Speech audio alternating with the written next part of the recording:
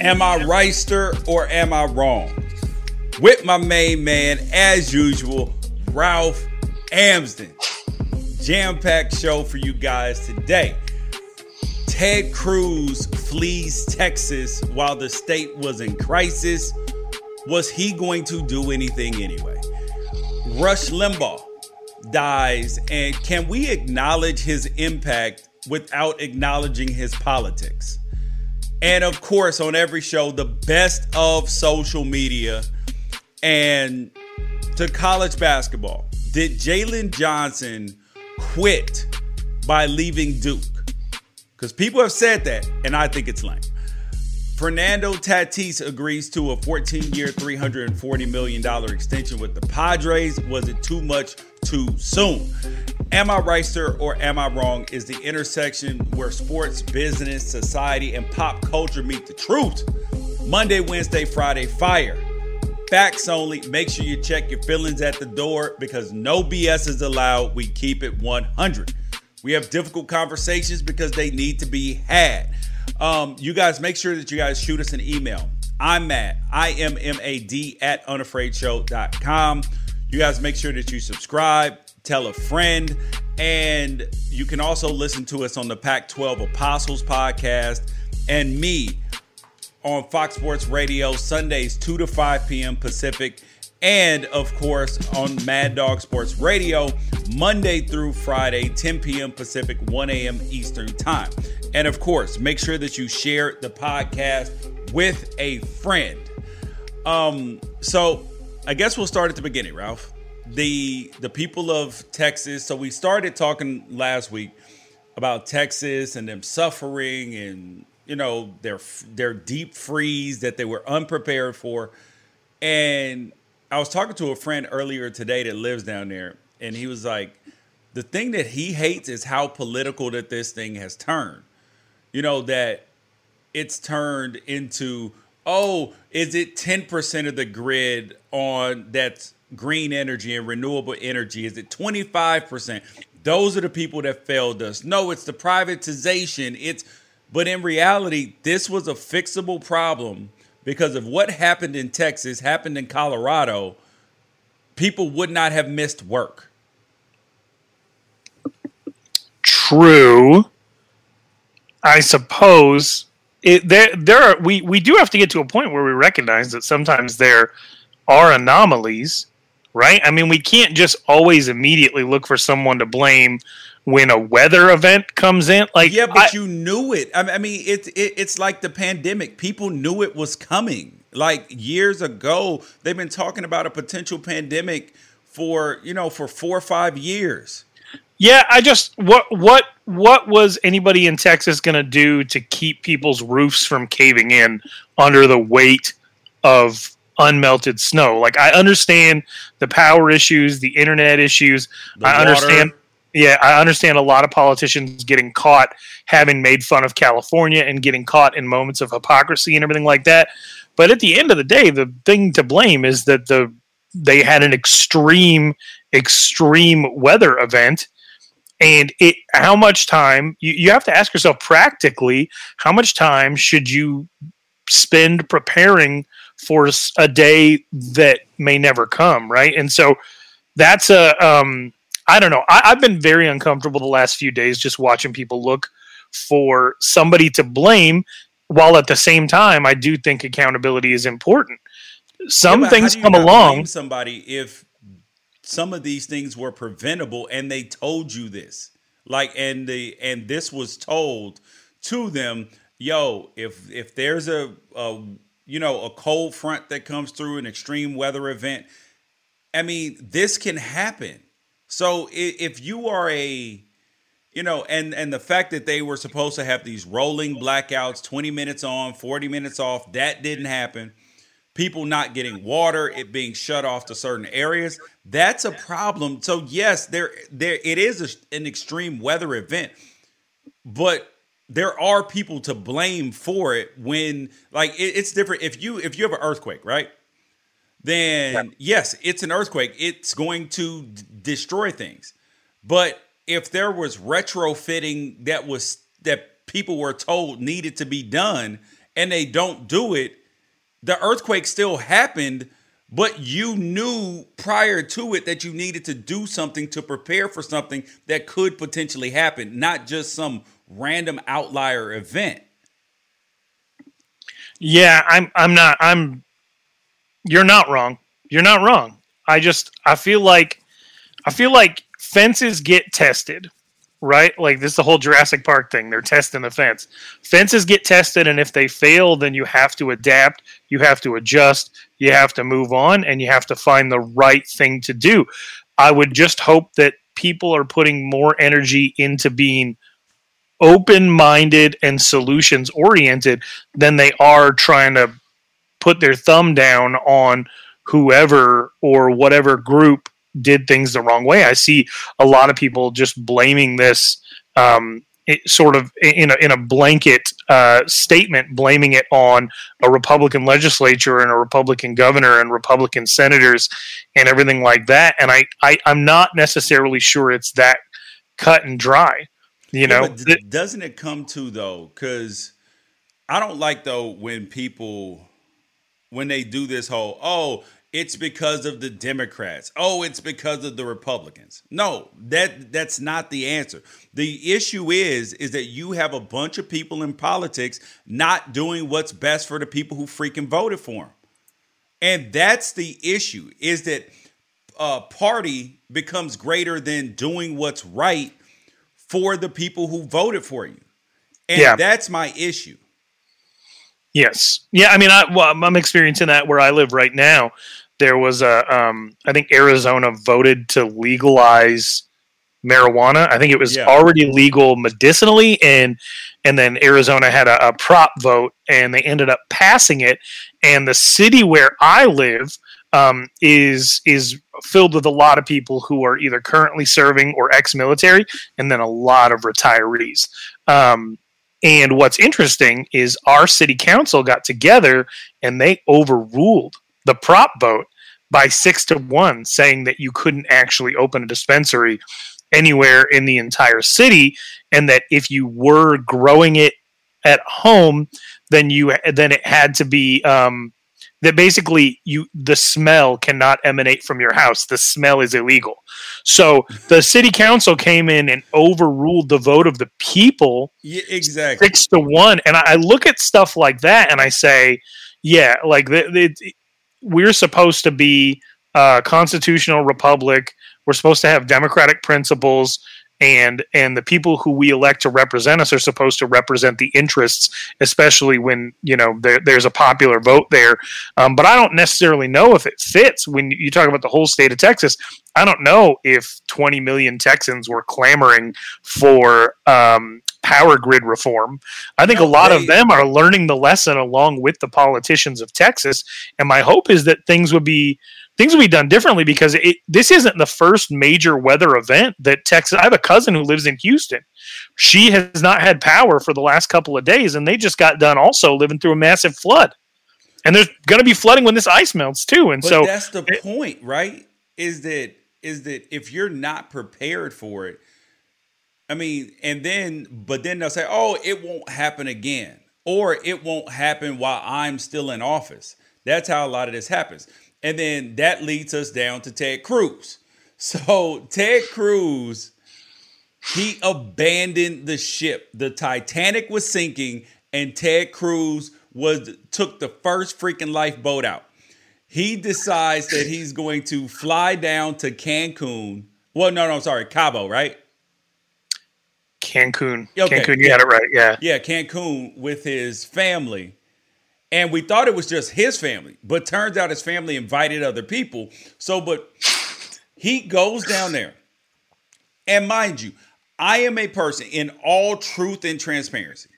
I do not respect Ted Cruz. Even before we get to the politics, right? Before we even get to the politics, as a man, I do not respect Ted Cruz. At the point in time that you let a man disrespect your wife, your father, not freaking apologize, and then you go back and kiss the ring, I got nothing for you. I literally have nothing for you. It would be different if Donald Trump had came out and apologized like, yo, I shouldn't have said that. I said it publicly. This was rude. My bad. Then, even then, we can't be back like we were, but we can get somewhere. But the fact that he let that ride, hell no, just no respect. But then this, on top of this, bailing in the middle of a crisis. You are an elected official. You can send I have no problem with him sending his family out of the way because you should get your family safe if you can. But when you are supposed to be one of the captains, you have to be one of the last people to get on the life raft. I've got to be honest. I spent the majority of yesterday, probably up till about 6 p.m., trying to convince my wife that this was not that it wasn't a big deal, but that I would rather every news station in the country quit putting all of their focus into what Ted Cruz was doing and put their focus into practical ways that we can help the citizens of Texas, because Ted Cruz wasn't doing that. I made it until but about... Are you supposed to ignore it, though? Okay, so I made it until about 6 p.m. And that's when I saw his statement that he was just trying to be a good dad. He had said, like, I was coming back right away, and then they leaked that he had rebooked the ticket. First of all, everybody's snitching on this dude. Yeah. Everybody. Like, literally everyone. Like, his wife's group chat is ruined because people just can't wait to snitch on him. But when it came out that he was lying... that's when it turned for me. That's when I was like, all right, all this negative attention can just go ahead, rain down on his head, because it's not the crime, it's always the cover-up. The cover-up is always the thing that makes things 10 times worse. So, for him to lie about his intent, that was a lot. But then the other side of it is, I know who Ted Cruz is as a man. Ted Cruz's only goal in life is for you to be thinking about Ted Cruz. He doesn't care if it's positive. He doesn't care if it's negative. When people called Heidi ugly, when people said when people supported Donald Trump putting out there that his dad helped kill JFK, Ted Cruz enjoyed the publicity. And so that's the other part of me, is like, even us talking about it right now, because what did he do when he got back stateside? Did he get to work like Beto, like AOC, like all of these other people in Texas, including a bunch of conservatives who were looking for practical solutions to try to help people on the ground? No, he went on like 8 different shows on Fox News and held a press conference. All he cares about is that we're saying his name. That's it. Yeah, here is his because originally the dude said, oh, yeah, I was going down. I was going to be a great father. Like, he was trying to be the victim and the hero in the middle of his own story. And the idea that he's going to take his daughters down to Cabo. The dude had more than an overnight bag, like than just a go bag. And he rebooked the flight the next day because he was shamed. And yeah. And he's not the only one. I mean, we've seen people with these lapses in judgment. The mayor of Austin. The mayor of Austin did the same thing a little while back. We saw Gavin Newsom's dinner party. We saw Nancy Pelosi's trip to the beautician. Like, we keep seeing all these things, and it's like, all right, like, who is going to be the first one to learn the lesson that when you are elected to lead and serve, you have to do so by example? And Ted Cruz is never going to be that guy, but you do just get to the point where you wonder, is this on us for just continuing to elect people that we know aren't necessarily serving the greater good? And the funniest thing is, so many people were like, yeah, well, what's a senator going to do to help all of us anyway, right? And what I want people to understand is, Ted Cruz wasn't going to help us anyway. That's also not helpful. You have concrete examples of other people involved in government who don't have anything to do with Texas, or like Beto O'Rourke, who didn't get elected in Texas, doing practical things to try to help the citizens on the ground. So that goes to show you right then and there are things that can be done. Going to Cancun, I don't think helps anybody. Exactly, dude. Exactly. And here is what Ted Cruz had to say. Whether the decision to go was tone deaf. Look, it was obviously a mistake, and in hindsight, I wouldn't have done it. I was trying to be a dad, and all of us have made decisions.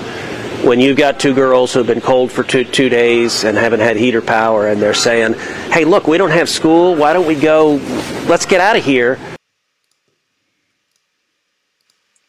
Okay. React to that, Ralph.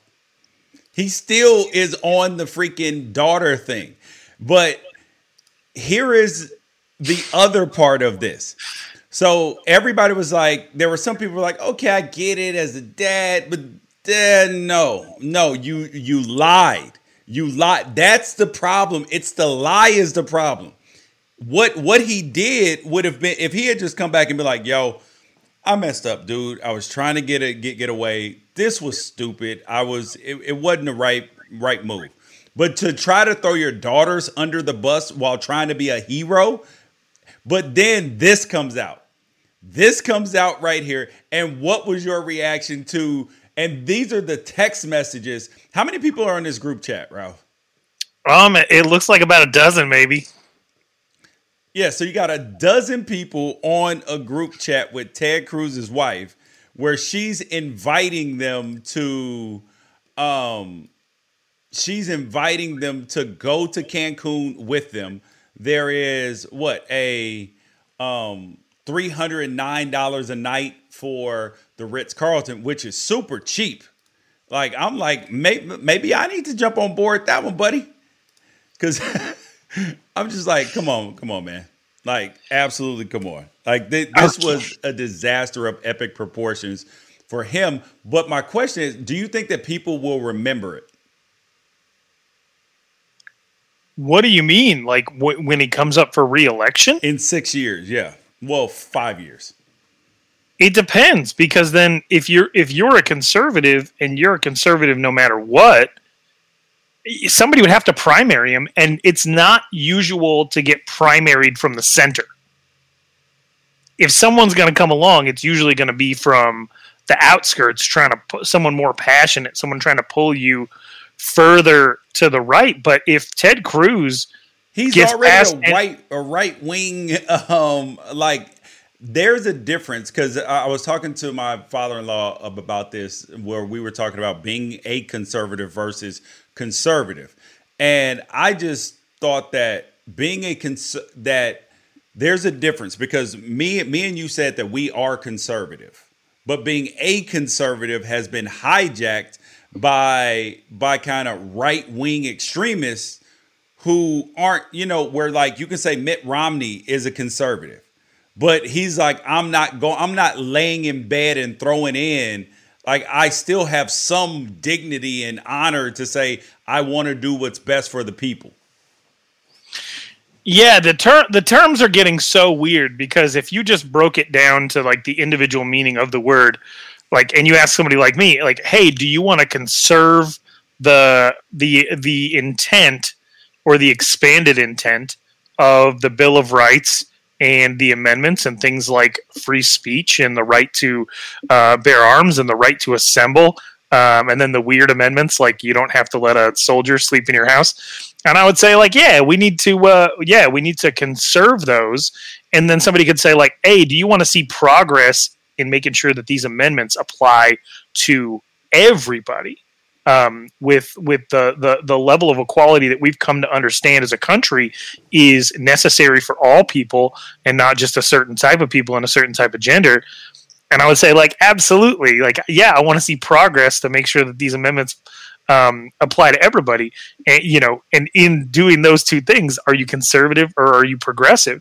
And I would say that, George, I think the thing is, me and you, we share values with people who claim conservatism as their political ideology, but I'm not sure that you and I at this point, when it's becoming so tempting to define yourself by one thing or another, and people are trying to clearly outline what it means to be a conservative, I don't think I can get in that pool.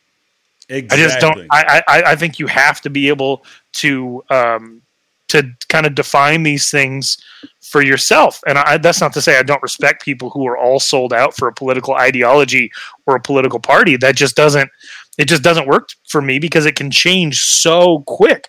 If you just look at the last 4 years, the Conservative Party was one of free trade, and it immediately on a dime turned and pivoted to being something completely different, of wanting to completely rework the way that we've thought about free trade, wanting to institute tariffs and things like that. And those were things I said, like, okay, as somebody who is a registered Republican at that point, I don't support these things. But then it was like, well, you have to if you want to stay in the tent. So the tent moves and I'm standing still. And if I'm not in the tent anymore, that wasn't up to me. Yeah, and that's the way I feel. Like, and then people will say, "Oh, well, then you guys are now liberals." What? No, I'm standing in the same spot I was. They moved the damn tent. But okay, so as we finish up on Ted Cruz, though, so the group chat again. How mad are you? So, what does this mean for people in their group chat, though? I mean, seriously. So, do people in her group chat really not like what she did? Like, who sold her out is the question. You know what I mean? Like, who sold Ted Cruz out with this group chat thing? I think it was a husband. I've been thinking about it all night, and I think one of the, because I'm assuming it's all women in her group chat based on the title of the group chat. I'm thinking one of the wives said something to her husband, and because I'm trying to think of, like, nobody in your group chat should be outing you like that. But if Correct. Other people have access to your texts, and so I'm not trying to blame a man. I'm not trying to blame a man for the sake of blaming a man. I'm not trying to say that men are more honorable by getting this out to the media. I think there's different ways you can look at leaking information that was not intended to be public. But I thought about it all night long, and that's my current theory: is that one of these women's husbands took the phone, screenshot it, leaked it to a reporter, and didn't even give the women in the group chat but why, a choice on it. That's the thing. I think the why, though, is important, because why would he do that? Because could he be a person who voted for Ted Cruz and still be like, yo, nah, he took this too far. Like, this is a damn lie. I'm not letting it ride because me and my family are sitting here in the cold in my house, and this dude ran away and I elected him. Fuck no. Like that's what I feel like that's what whoever leaked the text, their motto was fuck no. Absolutely not, Teddy boy. So in my personal experience, like my wife is friends with a bunch of wonderful women. They're all part of a large group chat just like this one. And I probably, of the husbands of those women or the significant others of those women, I probably elect to spend time apart from any couples, anything, with maybe one or two of them. And so you're not going to know everybody. Usually, like, it's not always going to work out that, like, the two women meet and then their husbands have to hang out. What was that old Chris Rock bit of, like, your significant other introduces you to another significant other and just pats you on the back and say, hey, you both like baseball, and then you walk away? Like, that's not in my experience. You don't just automatically get close with your spouse's friends. And so I don't think it had to be a matter of whether or not they were, whether or not it was a political thing or somebody who voted for him and felt spurned. I think sometimes it's just natural not to like the people that your spouse hangs out with. That's funny. Yeah, I think that there could be some truth to that too, because I think that is very, very notable, Ralph. I think that is absolutely notable. I just want to put out there, all my wife's friends are cool and all their husbands are cool. Oh yeah? Okay. I wouldn't dime anybody out if they lied about why they went to Cancun. Mm-hmm. Sure. So in the future, it wasn't me. Sure, Ralph. Sure, it was not you. So, the final thing on Ted Cruz is this, dude. Is this right here. So, you have to laugh to keep from crying. And Ted Cruz clearly looks like Pablo Escobar. He's got the belly, got the gray shoes, the dad jeans, everything. So, like social media, this was not a Black Twitter doing. This is something that Black Twitter would absolutely do if they cared about Ted Cruz. But I thought that was the best thing to come out of the Ted Cruz drama, though. There were so many, and I tried so hard to ignore them, and live with my values at the forefront and my honor at the forefront, and not kick somebody while they were down. And then someone wrote that Ted Cruz crossed the border to get his family out of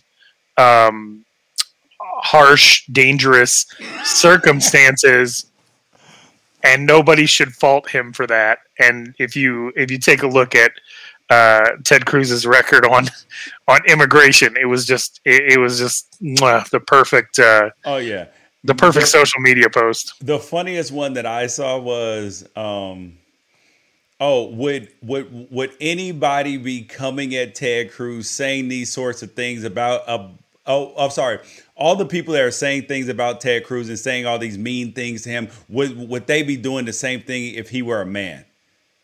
Oh. All right. Next thing up, radio legend and pioneer Rush Limbaugh died.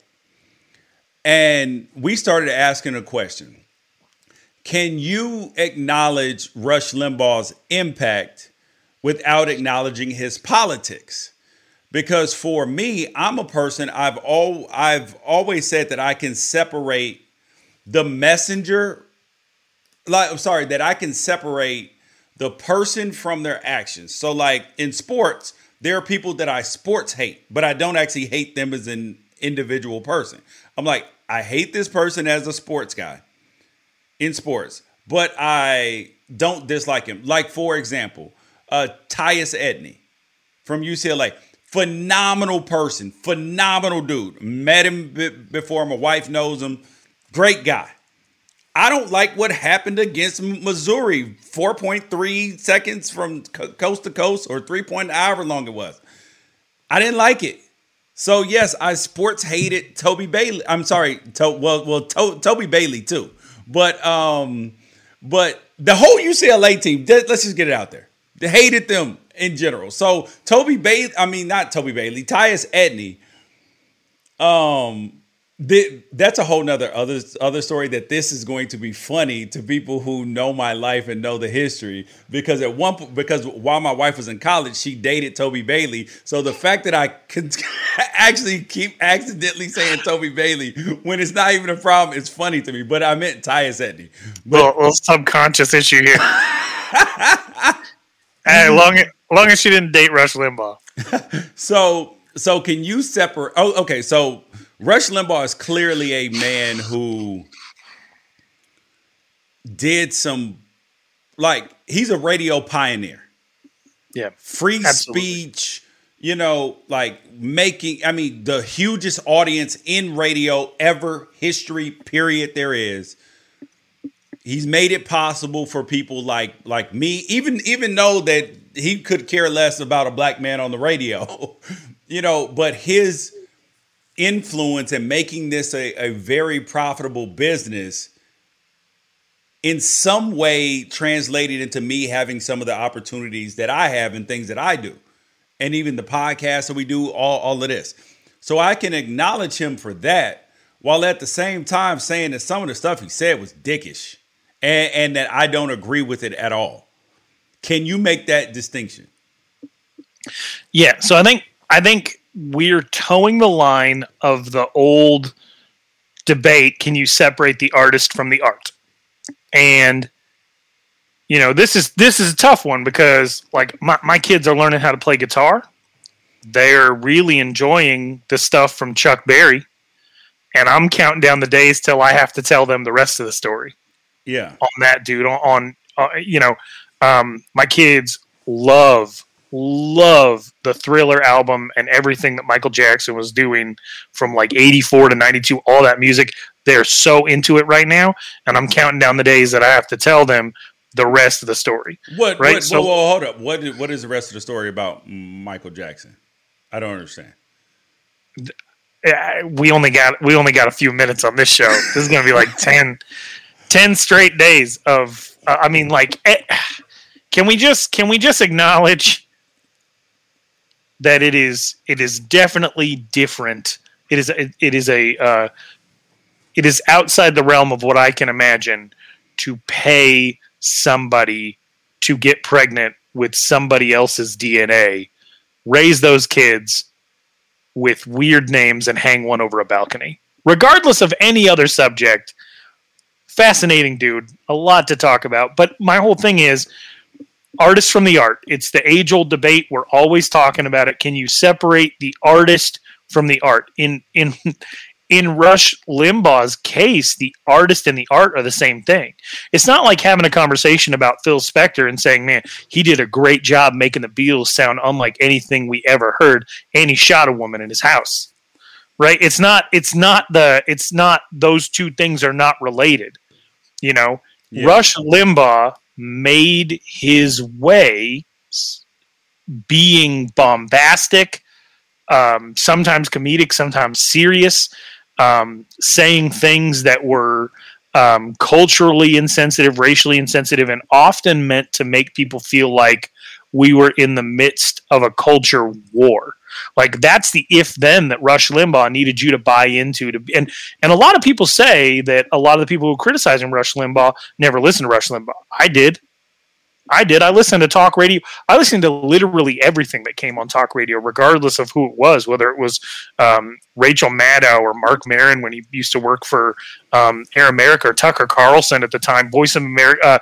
Tucker Carlson's dad was the head of Voice of America under the Ronald Reagan administration. And like I've just listened to a lot of radio, and I did listen to Rush Limbaugh, and it wasn't just all the career highlights of the Michael J. Fox thing and everything else that everybody wants to talk about, the Donovan McNabb thing. You know, it's not just all of those things. It's that you had to buy into the idea that we were actually in some type of struggle or battle in order to listen to him every single day. He wasn't just a champion of conservative ideals. He spent 85% of his time bashing the way that other people thought about things. And when you take in enough of that, that becomes part of who you are and your personality as a consumer. You are what you eat. You are what you hear. You are what you read. And so a lot of people want to blame Rush Limbaugh for kind of the state of things, and I can understand where they're coming from. I don't get the animosity. I think you still have to be a person with values. I don't think you go dancing on people's graves or anything like that.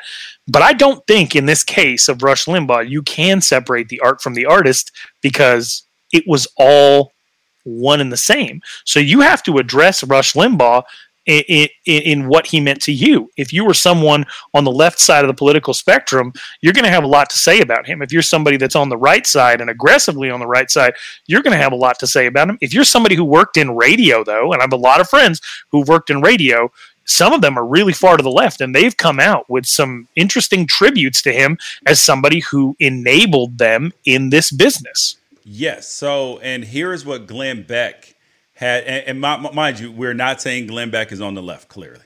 So here is what Glenn Beck had to say in his tribute. Just the very beginning part. When I said I owe my career to Rush Limbaugh, I literally mean I owe my career to Rush Limbaugh.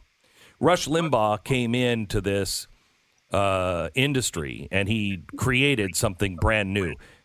There are no AM radios in cars in Europe anymore. So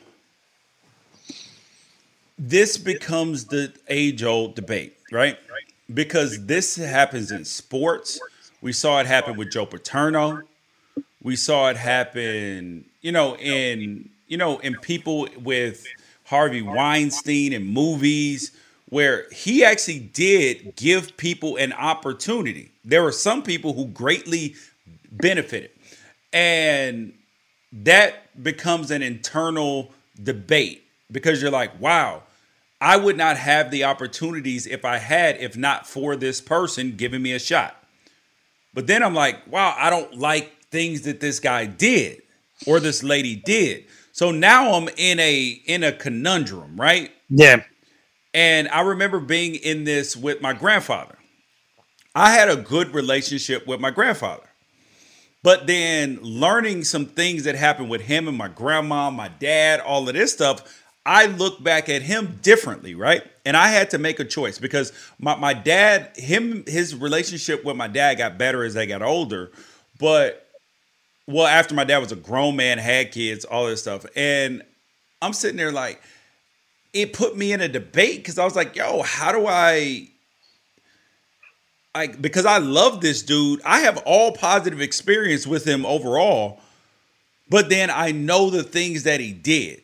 It's kind of like if you're a white person now and you find out that your grandparent was like a super racist and you're not, and you're just like, God, I loved him. No, but why did he have to do that? Like, it puts you in a debate and you have to choose to say, all right, I will either just acknowledge my experience with him and just shut everything out, or you have to be able to take both into account, if that makes sense. Okay, yeah. So I see. You're kind of saying that, like that people on the right should, at the very least, be able to see that some of the stuff that he said was objectively distasteful, if not hurtful. And they should be able to look at those things and say, yeah, he might have been a champion for my cause. He might have been a lead blocker for my cause. But these are some of the things that we can't have in the movement if it's to be sustainable. The one problem with that for a lot of people who are conservative is they fully believe if you give anybody on the left an inch, they're going to take 10 miles. So people are really hesitant to admit that some of the things that Rush Limbaugh may have said or done were incorrect or hurtful in some way. I will say this, though. There are concrete examples. Rush Limbaugh in the late 1990s was one of the biggest advocates for very harsh sentencing when it came to felony drug violations. And then when he only ended up with probation for doctor shopping, collecting opiates, popping pills, and living the life of an addict that we've seen so many people struggle with and live over the last 20 years since opiates became a really big deal. You know, he never pushed back on that idea that he only got probation. When it affected him, he was glad to not spend 20 to 30 years in jail for trafficking in illegal narcotics and for stealing and for lying and for forgery and for all of those things. These are things that he actually engaged in. You, as a conservative, you should be able to look at that and say, like, I would have hoped that that's something that he would have been able to learn from, then turn around and advocate for people, because those things aren't necessarily exclusive. Yes. Yeah. Especially because there's a giant movement within conservatism of libertarianism that believe that addiction should be and should have always been treated as a public health issue. Yes, as it should. And this is where sometimes black people have an issue with when they talk about the opioid crisis. They're like, oh, it's a crisis. Oh, really? Crack was a damn crisis too in the 80s. But instead of treating it as addiction, you look down on these people because they were black or Latino or whatever it is. And when he said things like, oh, let stupid and unskilled Mexicans do that work. Women still live longer than men because their lives are easier. The NAACP should get a liquor store and practice robberies. We need segregated buses. If people of any race should not have guilt about slavery, it's Caucasians. Feminism was established to allow unattractive women easier access to the mainstream of society. I remember that. That was when he pushed a few times to get ugly women on the air. Yeah. And that's just the tip of the iceberg. So then becomes the question of when people die, right? How should we honor their legacies? Because when you go to somebody's funeral after they die, nobody ever says, or rarely says, the bad things about that person. It is only a celebration of the good things, no matter how crummy of a person that the person was. So when somebody dies, should we? And mind you, I faced this when Kobe Bryant died, who means so much to me, and people immediately brought up, oh, the rape case, all of this stuff. So which should it be? I mean, so how should people be handled in death? Yeah, I think that the one thing that we should probably avoid doing is telling people how they should handle it, because there seems to be that just temptation to step in and say, you need to think this way, you need to do this, you need to consider this. Or people trying to shape a national narrative or something like that. It all seems like wasted energy. You should be able to look within yourself and say, how am I addressing this? How am I looking at it? And I think that it's important, if you are a person who follows a tradition or a value system that includes accepting grace in your own life, then I think that you should consider giving it. I think that if you're somebody whose value system includes forgiveness and letting bygones be bygones, I think that that's something that you should exercise. I think that if you're part of a value system that believes in accountability and accounting of things, I think that should be part of the way that you process things. Nobody's ever going to be perfect in the way that they go about this, but I think that, it's really an individual responsibility. We're in a weird situation in which anybody who is a celebrity is going to be subjected to extra scrutiny, and in some circumstances, basically idolatry and hero worship. And that's one of the things that I really respected about, like, Dolly Parton came out this week and said, hey, I see that you're trying to erect a statue to me. I appreciate it. I don't think it's appropriate. And I think that things like that should serve as a reminder to say, like, hey, it's really not healthy to be putting these people up on pedestals in the first place. Should Rush Limbaugh have been able to be making $40 million a year over his career because people were just so starved to have somebody lead block for their ideas? And it just I think the ownership needs to be taken by us as a culture to not put people so high up on a pedestal that if they slip and fall off the pedestal that we put them on, it becomes a thing that we have to reconcile, or we have to imagine that they're still up there. And I don't know, man, that's on us. Well, that's a good point, that you can still stand on your ground and still say, all right, that person fell off. We don't even like that. What they did was wrong, but we are still standing on this because we feel like that this is right. And we never do that. It feels like we collectively neglect to do that for so many people. I was thinking about this the other day of, like, I know how important the American Sniper, Chris Kyle, was that his name? Yeah. is to a lot of people who are Second Amendment advocates and who are conservatives. But you have to take into consideration, I mean, that dude told a lot of really weird lies, but yep. There are people who even though those things are provable, they'll completely ignore it because they can't look at something objectively and not say, like, okay, this is a hero. And then you see a lot of people on the left, especially during, like, the election coverage, and Brian Williams came back and he was just laying absolute haymakers to the Trump administration and the people that work for them. He's making fun of them publicly. He's doing it on television. You have a lot of people on the left that are just like, yeah, right on. Brian Williams is my hero for journalism, for free speech, for taking it to the man, for holding the powerful accountable. You know who else lied about stuff like Hurricane Katrina, just like Chris Kyle did? Brian Williams. Yeah, but I don't see. So, like, people are so willing to accept advocates and voices and lead blockers and champions for their own cause that they will overlook all of the things that make them human. And if we all had a better understanding that people can be good and bad, then maybe we wouldn't be so quick to throw people up on pedestals and set them up to fail. Yeah, but the question is then, all right, so with Brian Williams, every single time, so if he realizes that what he did was wrong, or a person on the right, whatever, if they realize what they did is wrong, are you supposed to bring it up every single time that they make a critical statement of somebody else?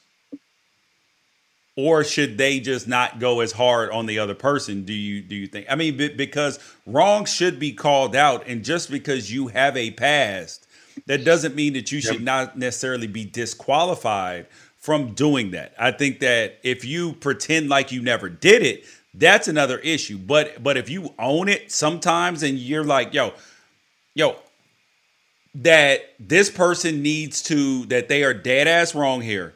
And I know what that's like. And you need to turn away from it like I turned away from it. It's okay. Yes. I just think, I think accountability is important. I really do. I think that the thing about Rush Limbaugh is a lot of the things that he said and did came out of the fact that he was allowed to do it. Because people will say, like, hey, if we reprimand him or hold his feet to the fire for this specific thing, like, if we get rid of this dude, then who are we gonna have left? Right. And so you excuse a lot of those things. And he did have things where he was held accountable in his career. He got booted off ESPN. Yep. And I remember when he was trying to buy an NFL team, I wrote, hell no. Rush Limbaugh, hell no. Because I can imagine playing for a dude who thought these things about me and the people that look like me. Okay, here's a question for you. Did this change your mind about Dave Ramsey? Because Dave Ramsey is a well-known financial guy. Here was what he said about Rush Limbaugh. America and radio lost a great man and a good friend today. Rush's humor, intellect, and passion catapulted him to an American icon. You had to love him or hate him. He didn't give you a choice. I loved him. Few people can be credited with literally starting an industry, but Rush was the Elvis of talk radio. First of all, Elvis wasn't a damn starting shit. Like, he was a copycat. But anyways, he was the Elvis of talk radio. He invented it. No, sorry, Elvis was a copycat. There will be attempts to fill his shoes, but none of us can. R.I.P. to my friend. You will be missed. So, did that make you change how you think about Dave Ramsey or other people? Because for me, I looked at that. I was like, oh, Dave, really? Oh, you're throwing all the way in? Because it said, like, yeah, you can either love him or hate him. But, like, as a man who's supposed to be a man of faith too, like, I don't understand how you can say, oh, this man is a great man. You can say I lost a friend. You can say I lost something without sitting there acting and acknowledge his starting of an industry. But at the same time, like, not act like that this was a man that was infallible, that was perfect. Like, that's where I struggle with looking at it. Cause I'm like, okay, so what do you think about all, like, it feels like that you liked the things that he said from reading that. And I don't know if I should read that much into it, but that was my initial thought. Okay. One, I was hoping that you forgot about the Dave Ramsey thing and weren't going to bring it up on here. I'm going to sidestep a little bit because I could talk for probably 5-6 hours on my very complicated feelings about Dave Ramsey and his impact on society. I will say he's done a lot of good for a lot of people, and I also disagree very heavily with a few of his principles. So just without even just stepping into the giant landmine of whether or not it changed the way I feel about Dave Ramsey, because the way I feel about Dave Ramsey is probably a lot. It's probably more than anybody should feel about anything. I got a lot of thoughts on him, but I will say this. I appreciated his statement and his candor, and I get where he's coming from, because the way that you value other people reflects your values. So you could say, you know, as a Christian, maybe he loved Rush Limbaugh because you're commanded to love your neighbor. You could say as a friend, maybe he loved him because they were friends and worked within the same industry. And I understand that as well. Or you could look at it from the fact that Dave Ramsey is one of the most successful people in the history of radio, and he probably values his work and his job and his place within that. And I think you saw a lot of people who work within radio, whether it's Glenn Beck or Mark Levin or, you know, a number of other people who have been within that industry. Those are their values. That's one of the things that's important to them, is that job. And they look at his success as, you know, hey, job well done. You were able to hold that amount of attention for that amount of years. You were able to keep this industry afloat so that I could exist in it. You know, I think that there's probably a lot about about Rush Limbaugh that Dave Ramsey is incredibly thankful for. And I don't think you have to get to the point where you assume that Dave Ramsey just agrees with everything that Rush Limbaugh said, because if you know of, or you've ever listened to anything that Dave Ramsey says, he calls out bad behavior. I listened to something from Dave Ramsey the other day where he was talking about all these pastors who have been accused of misdeeds. Well, he was friends with them, and he let them know, hey, I've got your back until there's a reason not to. And I listened to this whole thing. It was actually audio of his that was leaked, so I'm sure he wasn't too happy about it because it was from like a big staff meeting or whatever. But his whole thing was just talking about getting people's backs until they give you a reason not to, but then also continuing some level of loyalty, but just not undying loyalty. So he is actually a man who can discern between these things, and I'm sure there's plenty of stuff Rush Limbaugh said that Dave Ramsey felt was not representative of loving your neighbor. I guarantee you if you had a conversation with him about that, that's what he'd say. But people who don't know the situation are just going to read that and be like, anybody who says anything good about Rush Limbaugh must have agreed with him making fun of Michael J. Fox. But that's the problem in life, right? That if you throw in with somebody on one thing, that they think that you threw in with them on everything. But that was my initial thought. Then I had to retrain the whole thing, but I did have questions. Now it is time for our social media best of social media. Here it is. So we're going to start today. Ralph has not, I sent this to Ralph, but I don't think that Ralph watched it. Here is a clip from Steph Curry after the game the other night when he hit the game-winning, the dagger shot. He had 2 threes at the end of the game. I forget who they were playing against. And it was fantastic. Vintage Steph Curry. And here is his press conference. You should tweet a dagger. How often do you guys talk after games, and what's that relationship like after a big win like this? That's my wife. We talk all the time. What you mean? I mean, like, how late is she up? Well, yes, that's. I hope she's the first person I call after games. I mean, her being awake at late hour. You're getting home kind of late, right? It's the utmost support for sure. I mean, you about to try to get me in trouble over here. No. What was your thought on that? Oh, man. So one of the primary jobs of anybody in media is to be able to ask questions. And I will tell you, and most people already know this, people are so bad at it, so incredibly bad at it, and so incredibly awkward. Those post-game press scrums are already weird enough in that as a media member who is probably making a rather non-competitive salary, who wanted to get into sports because it affected you in some way, you're already in the presence of these giants, these heroes, trying to have informal conversations with them and not coming off as a complete dweeb. So there's already like a level of weird anxiety in it for a lot of for a lot of reporters. But also, the people are just in general are very bad at asking questions. A lot of people ask multiple questions in press scrums instead of just one. A lot of people don't know when to stop talking, to just shut up and let the other person talk. A lot of people ask yes or no questions, or they make statements in the form of questions, or they don't leave things open-ended in order to get a good answer. I would say that being a reporter is just like anything else. You have some people who are very, very good at what they do and some people who are just not there yet. And this came off, and I'm reacting to it by seeing it for the first time. This came off as somebody who is single, who is bad at asking questions, and who was in awe of being in a situation where they were talking to Steph Curry in the first place. Everything about it was corny, unprofessional, and weird, but I can't fault them because I've been in those situations and I get it.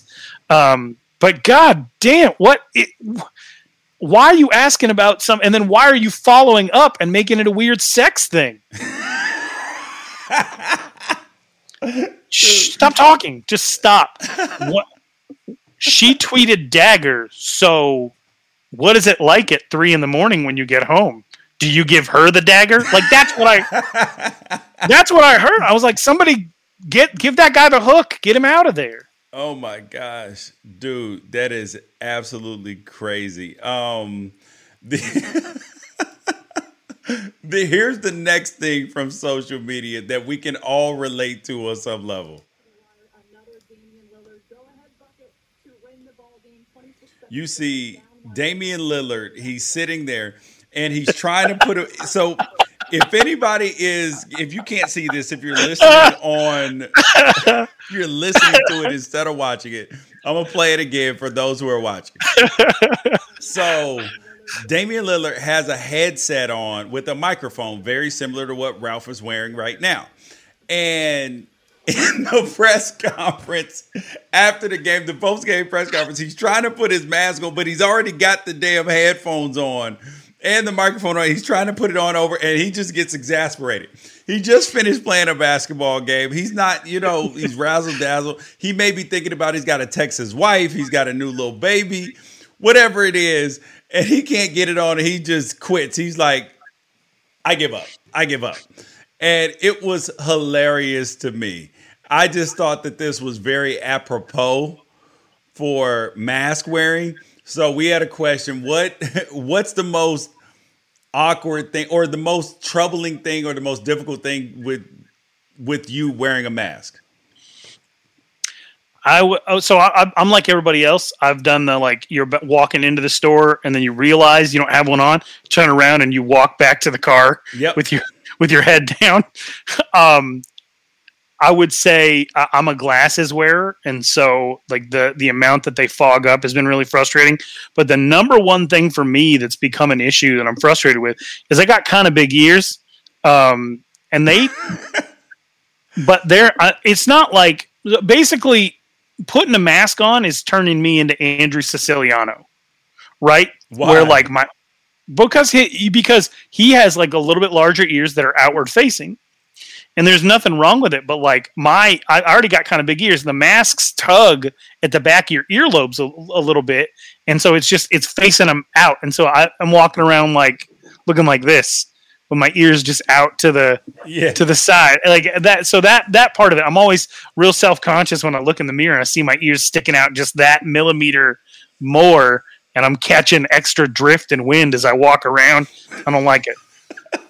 So what about you? The biggest hazard for me wearing a mask is the baby, because we have a baby who's who's 21 months. If you're carrying him around, he's ripping the mask off your face. He's like, you got him up there like you normally carry a baby, and he's just pulling at your face, and then your mask is off in the middle of a store, and you're just like, bruh, everybody's staring at you, but then they don't judge you because you're holding a baby, so they're like, oh, okay, I understand, but they're still like, get your damn mask back on quickly, though. There was news that broke while we were on, so we don't have to really discuss it too much, but one, Johnny Damon, and I love how they say Trump supporting Johnny Damon, former Red Sox and Yankee. They're like, what does that have to do with it? Anyways, he got arrested for a DUI. He blew a .29. That's a lot. And also Kim Kardashian has filed for divorce from Kanye West. Man, see, that's just, he couldn't, I don't know if you're going to get, it gets cold in Cody, Wyoming. I never really saw it working. You need a big girl. You need a big girl to keep more in Cody, Wyoming. I got one last social media thing for you. Since you surprised me with one, I'm going to surprise you with one. You talked about baby being all over your face and everything. So I just sent it to you in your DMs. And we'll see. I want to get your reaction to this video. I guess this guy works for ESPN, and his wife was trying to get him to take a center of gravity test, and she was filming it. She tricked him into falling on his face in front of the camera. But there's a little bit of an extra thing there that makes it kind of a heartwarming video. So I just wanted to get your reaction to it in real time. Okay, I haven't seen it yet, but I am downloading it now, and I'll put it on here. But in the meantime, though, I got a question for you guys as well, because we had a couple more things on social media. Which way is the right way on these swings? Because I was at the park with my kid this morning, and I put him on the swing, and my kid is the one on the right. One of those swings has got the chain in the front for the little kids, and it's like a full back almost.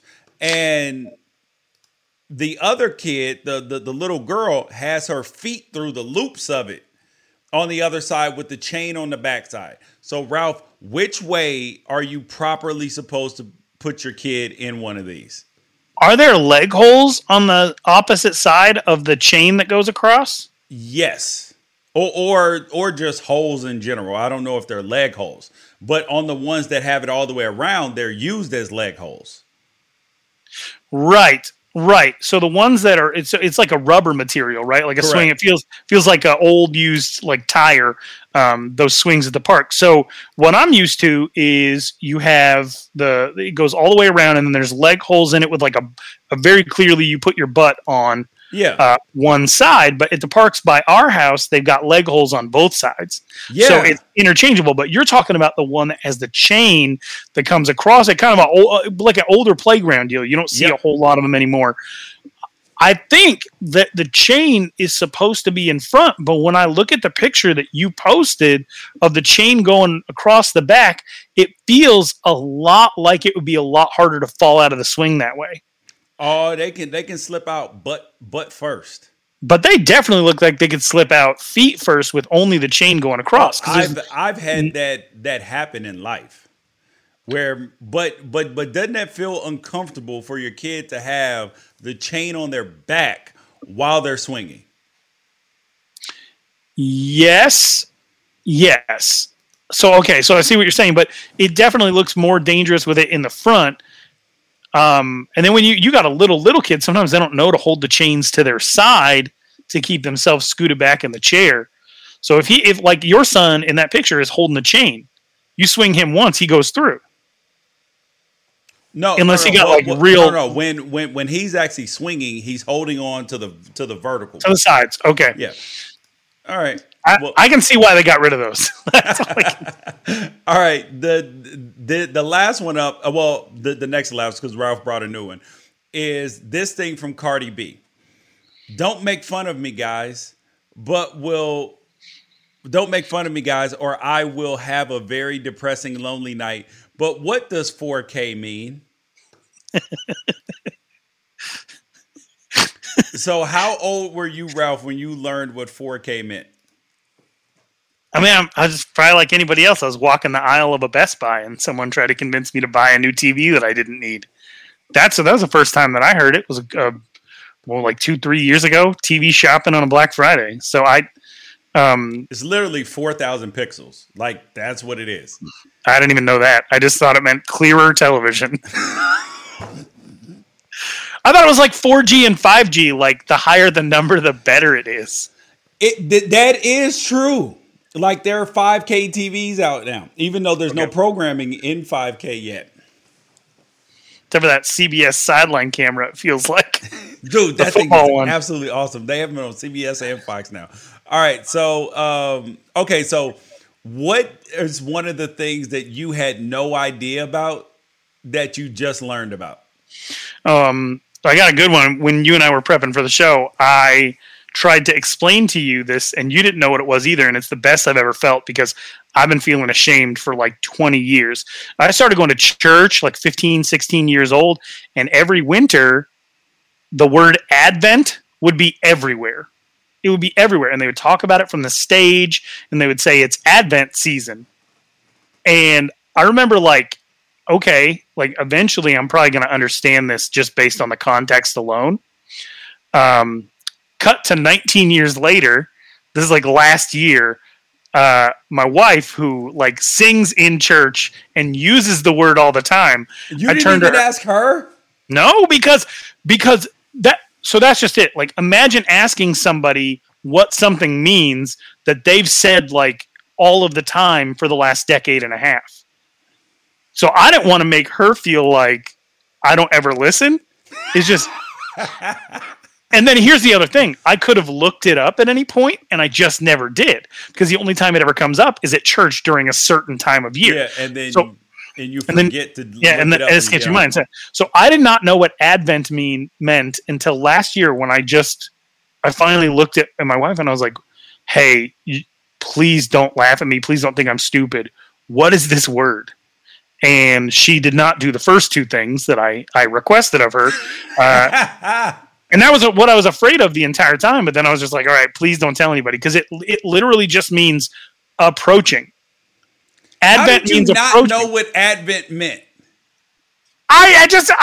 You told me you never even heard it before. Dude, how do you not know what Advent means? Oh, so now you're turning on me. I don't know. No, I'm joking, dude.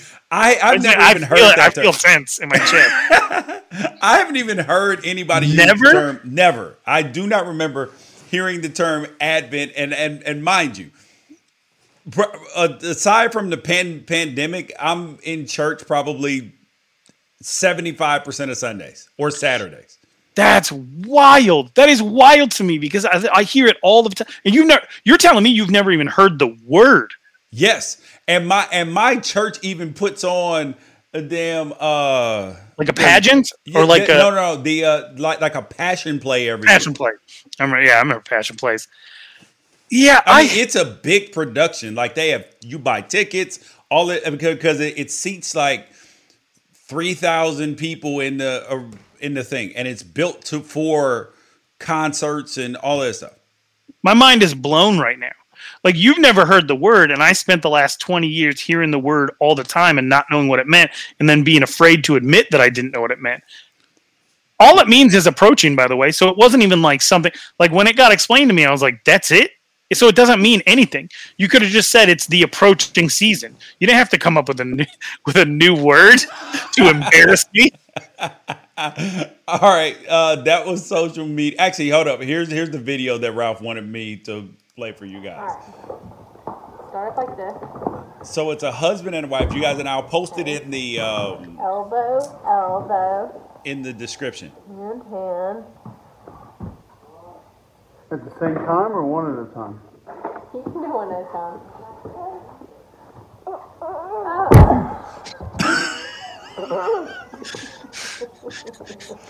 How did he not notice that she leaned back before she did that?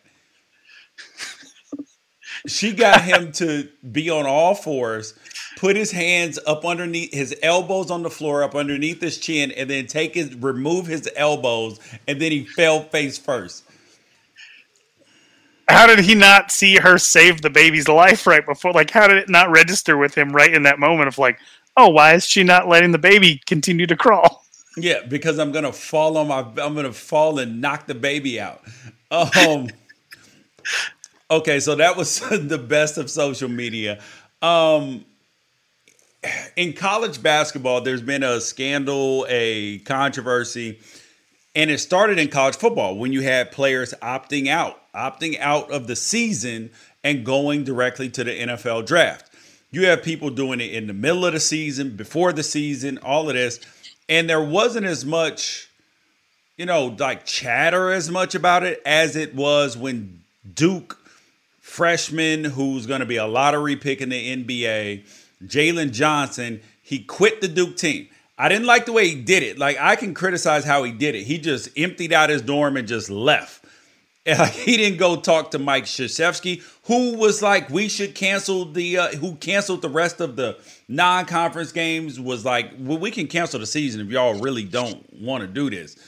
Like, so he would have understood. So I didn't like the way he did it, but I have no problem whatsoever with him with him leaving for the NBA draft when he's going to be a lottery pick. But I do have a problem with the people criticizing this kid for leaving. I think that's just Bush League. How are you going to begrudge a kid for leaving college to go get money in the middle of a pandemic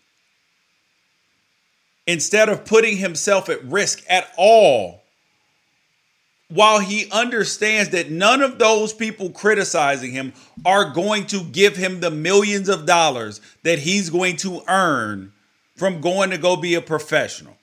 I don't understand it. And the people who are usually criticizing are the people who are already making money, like other coaches, like Jim Boeheim, who said that guy was hurting them, so they actually are much better now without him. He was just doing some things and keeping other people from playing that are good. They've had 2 monster wins since he opted out.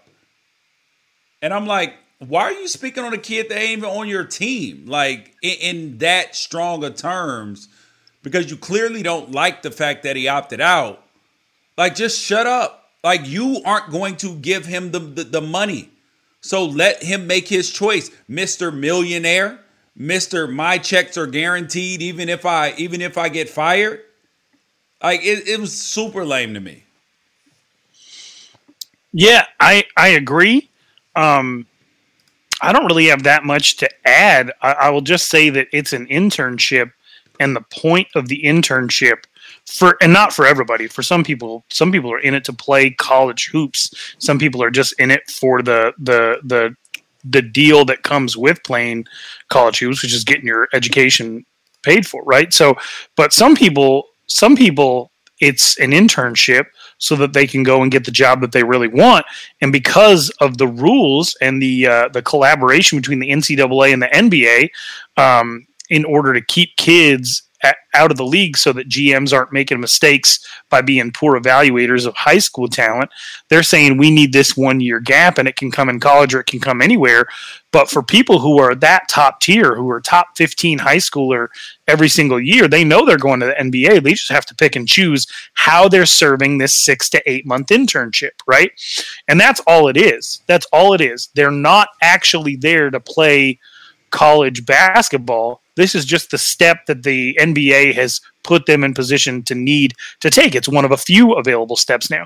Jalen Johnson chose to take that step at Duke. He chose to do so because Coach K probably told him, this is going to be your best bet. We can get you the most notoriety. We can get you the most name recognition so that when you go into the NBA, we might not improve your standing as a draft pick. If you're going to be number 4 overall, you might be number 4 overall, regardless of whether you go to the G League or Europe or any other college. But what we might be able to do at Duke is give you the brand recognition to be able to cash in on your name, image, and likeness once you're done here.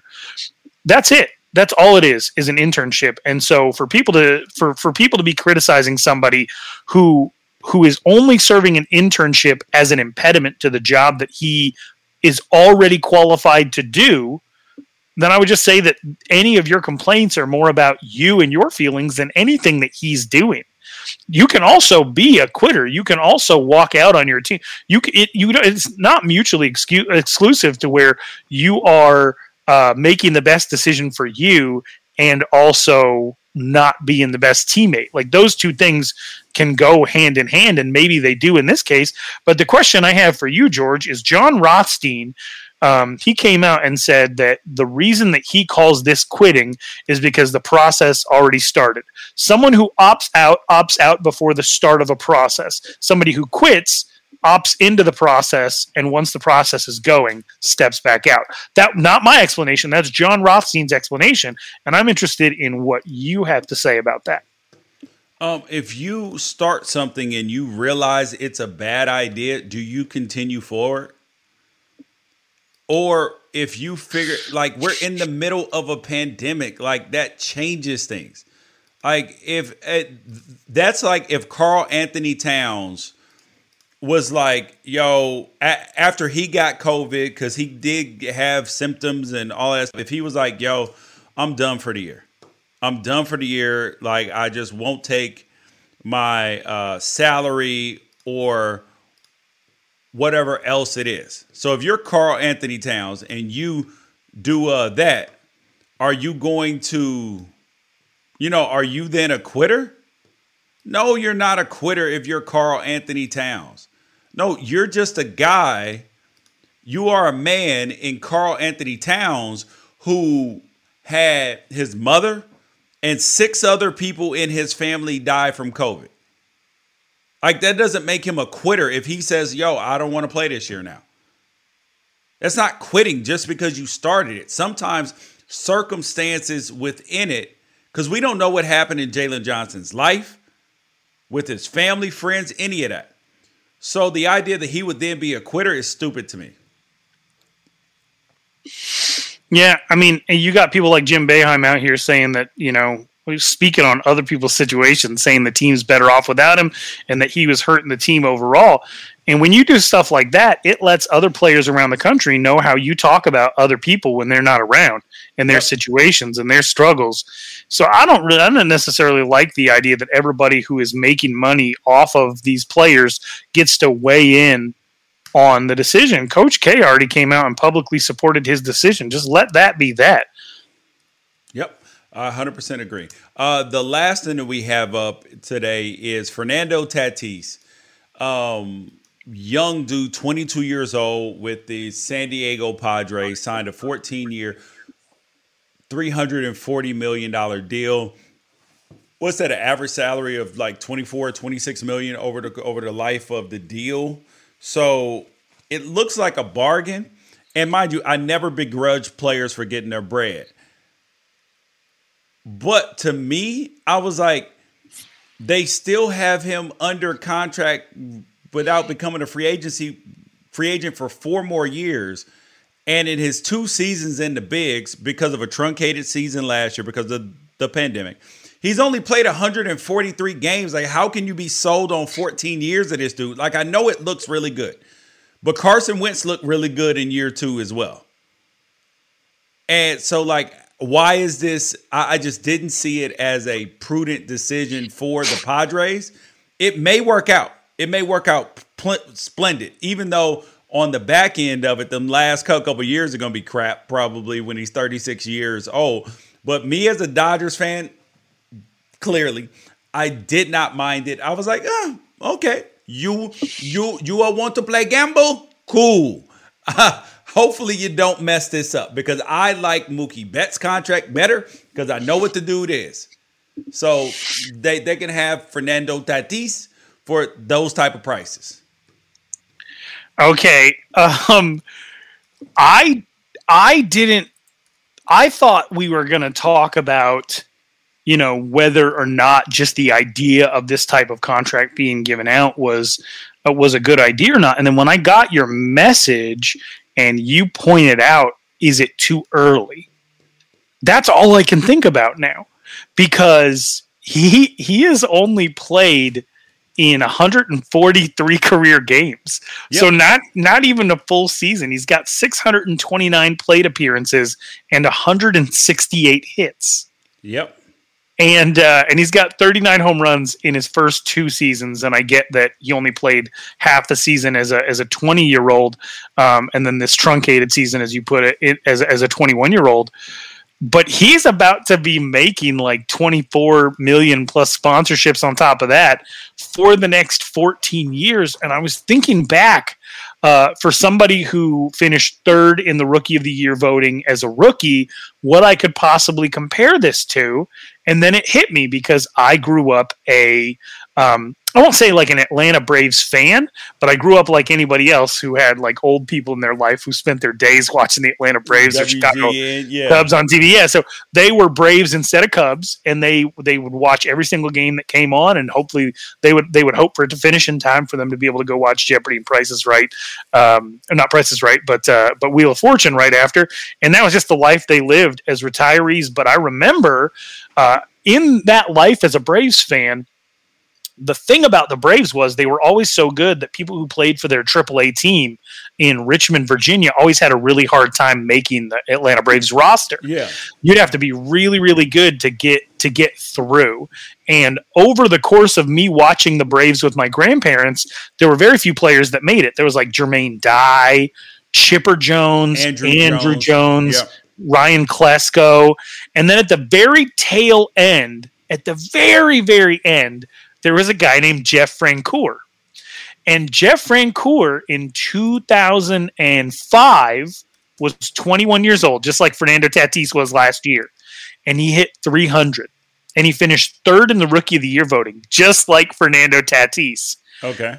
And the next year, over the course of a full season, so not a truncated season, his average fell. He batted 260, which is pretty close to the 270 that Fernando Tatis had. But through his first 2 years in the bigs, he had 43 home runs. Yeah. And Fernando Tatis is currently sitting at 39 home runs. And I think to myself, what if the Braves had given Jeff Francoeur a 14-year contract right then and there? What would have happened? Because Jeff Francoeur, after that 29 home run season at age 22, he never hit more than 20 home runs again in his entire career. That's what I'm saying. And so I'm looking at this Fernando Tatis thing, and I'm like, okay, yeah, maybe he came in hot, but what if he's like Jeff Francoeur, who was out of the league by 32 years old, and whose career batting average after hitting 300 as a rookie was 261? And I start to get afraid for the Padres that maybe they overcommitted, because you and I originally talked about the fact of like, who is this last 5 or 6 years for? Did the Padres sign him for the Braves or the Cubs or the Red Sox, or the Dodgers? Which big money team is eventually going to eat the rest of these dollars? And then I started to think of, what if it's nobody? Because what if he's not the future? What if he's like Jeff Francoeur? Dang. Because then nobody's going to take that money. That is awesome, dude. Dude, that is so awesome. I'm talking about that on my radio show tonight. I'm literally writing that down right now so I do not forget at all. Yeah. So, yeah. Ralph, that was absolutely amazing. You guys, thank you guys for listening to Right or Wrong. I'm George Reister. He's Ralph Amsden. Make sure that you shoot a follow, share the podcast, tell a friend about it, all those things. You guys, peace out. Catch you next episode.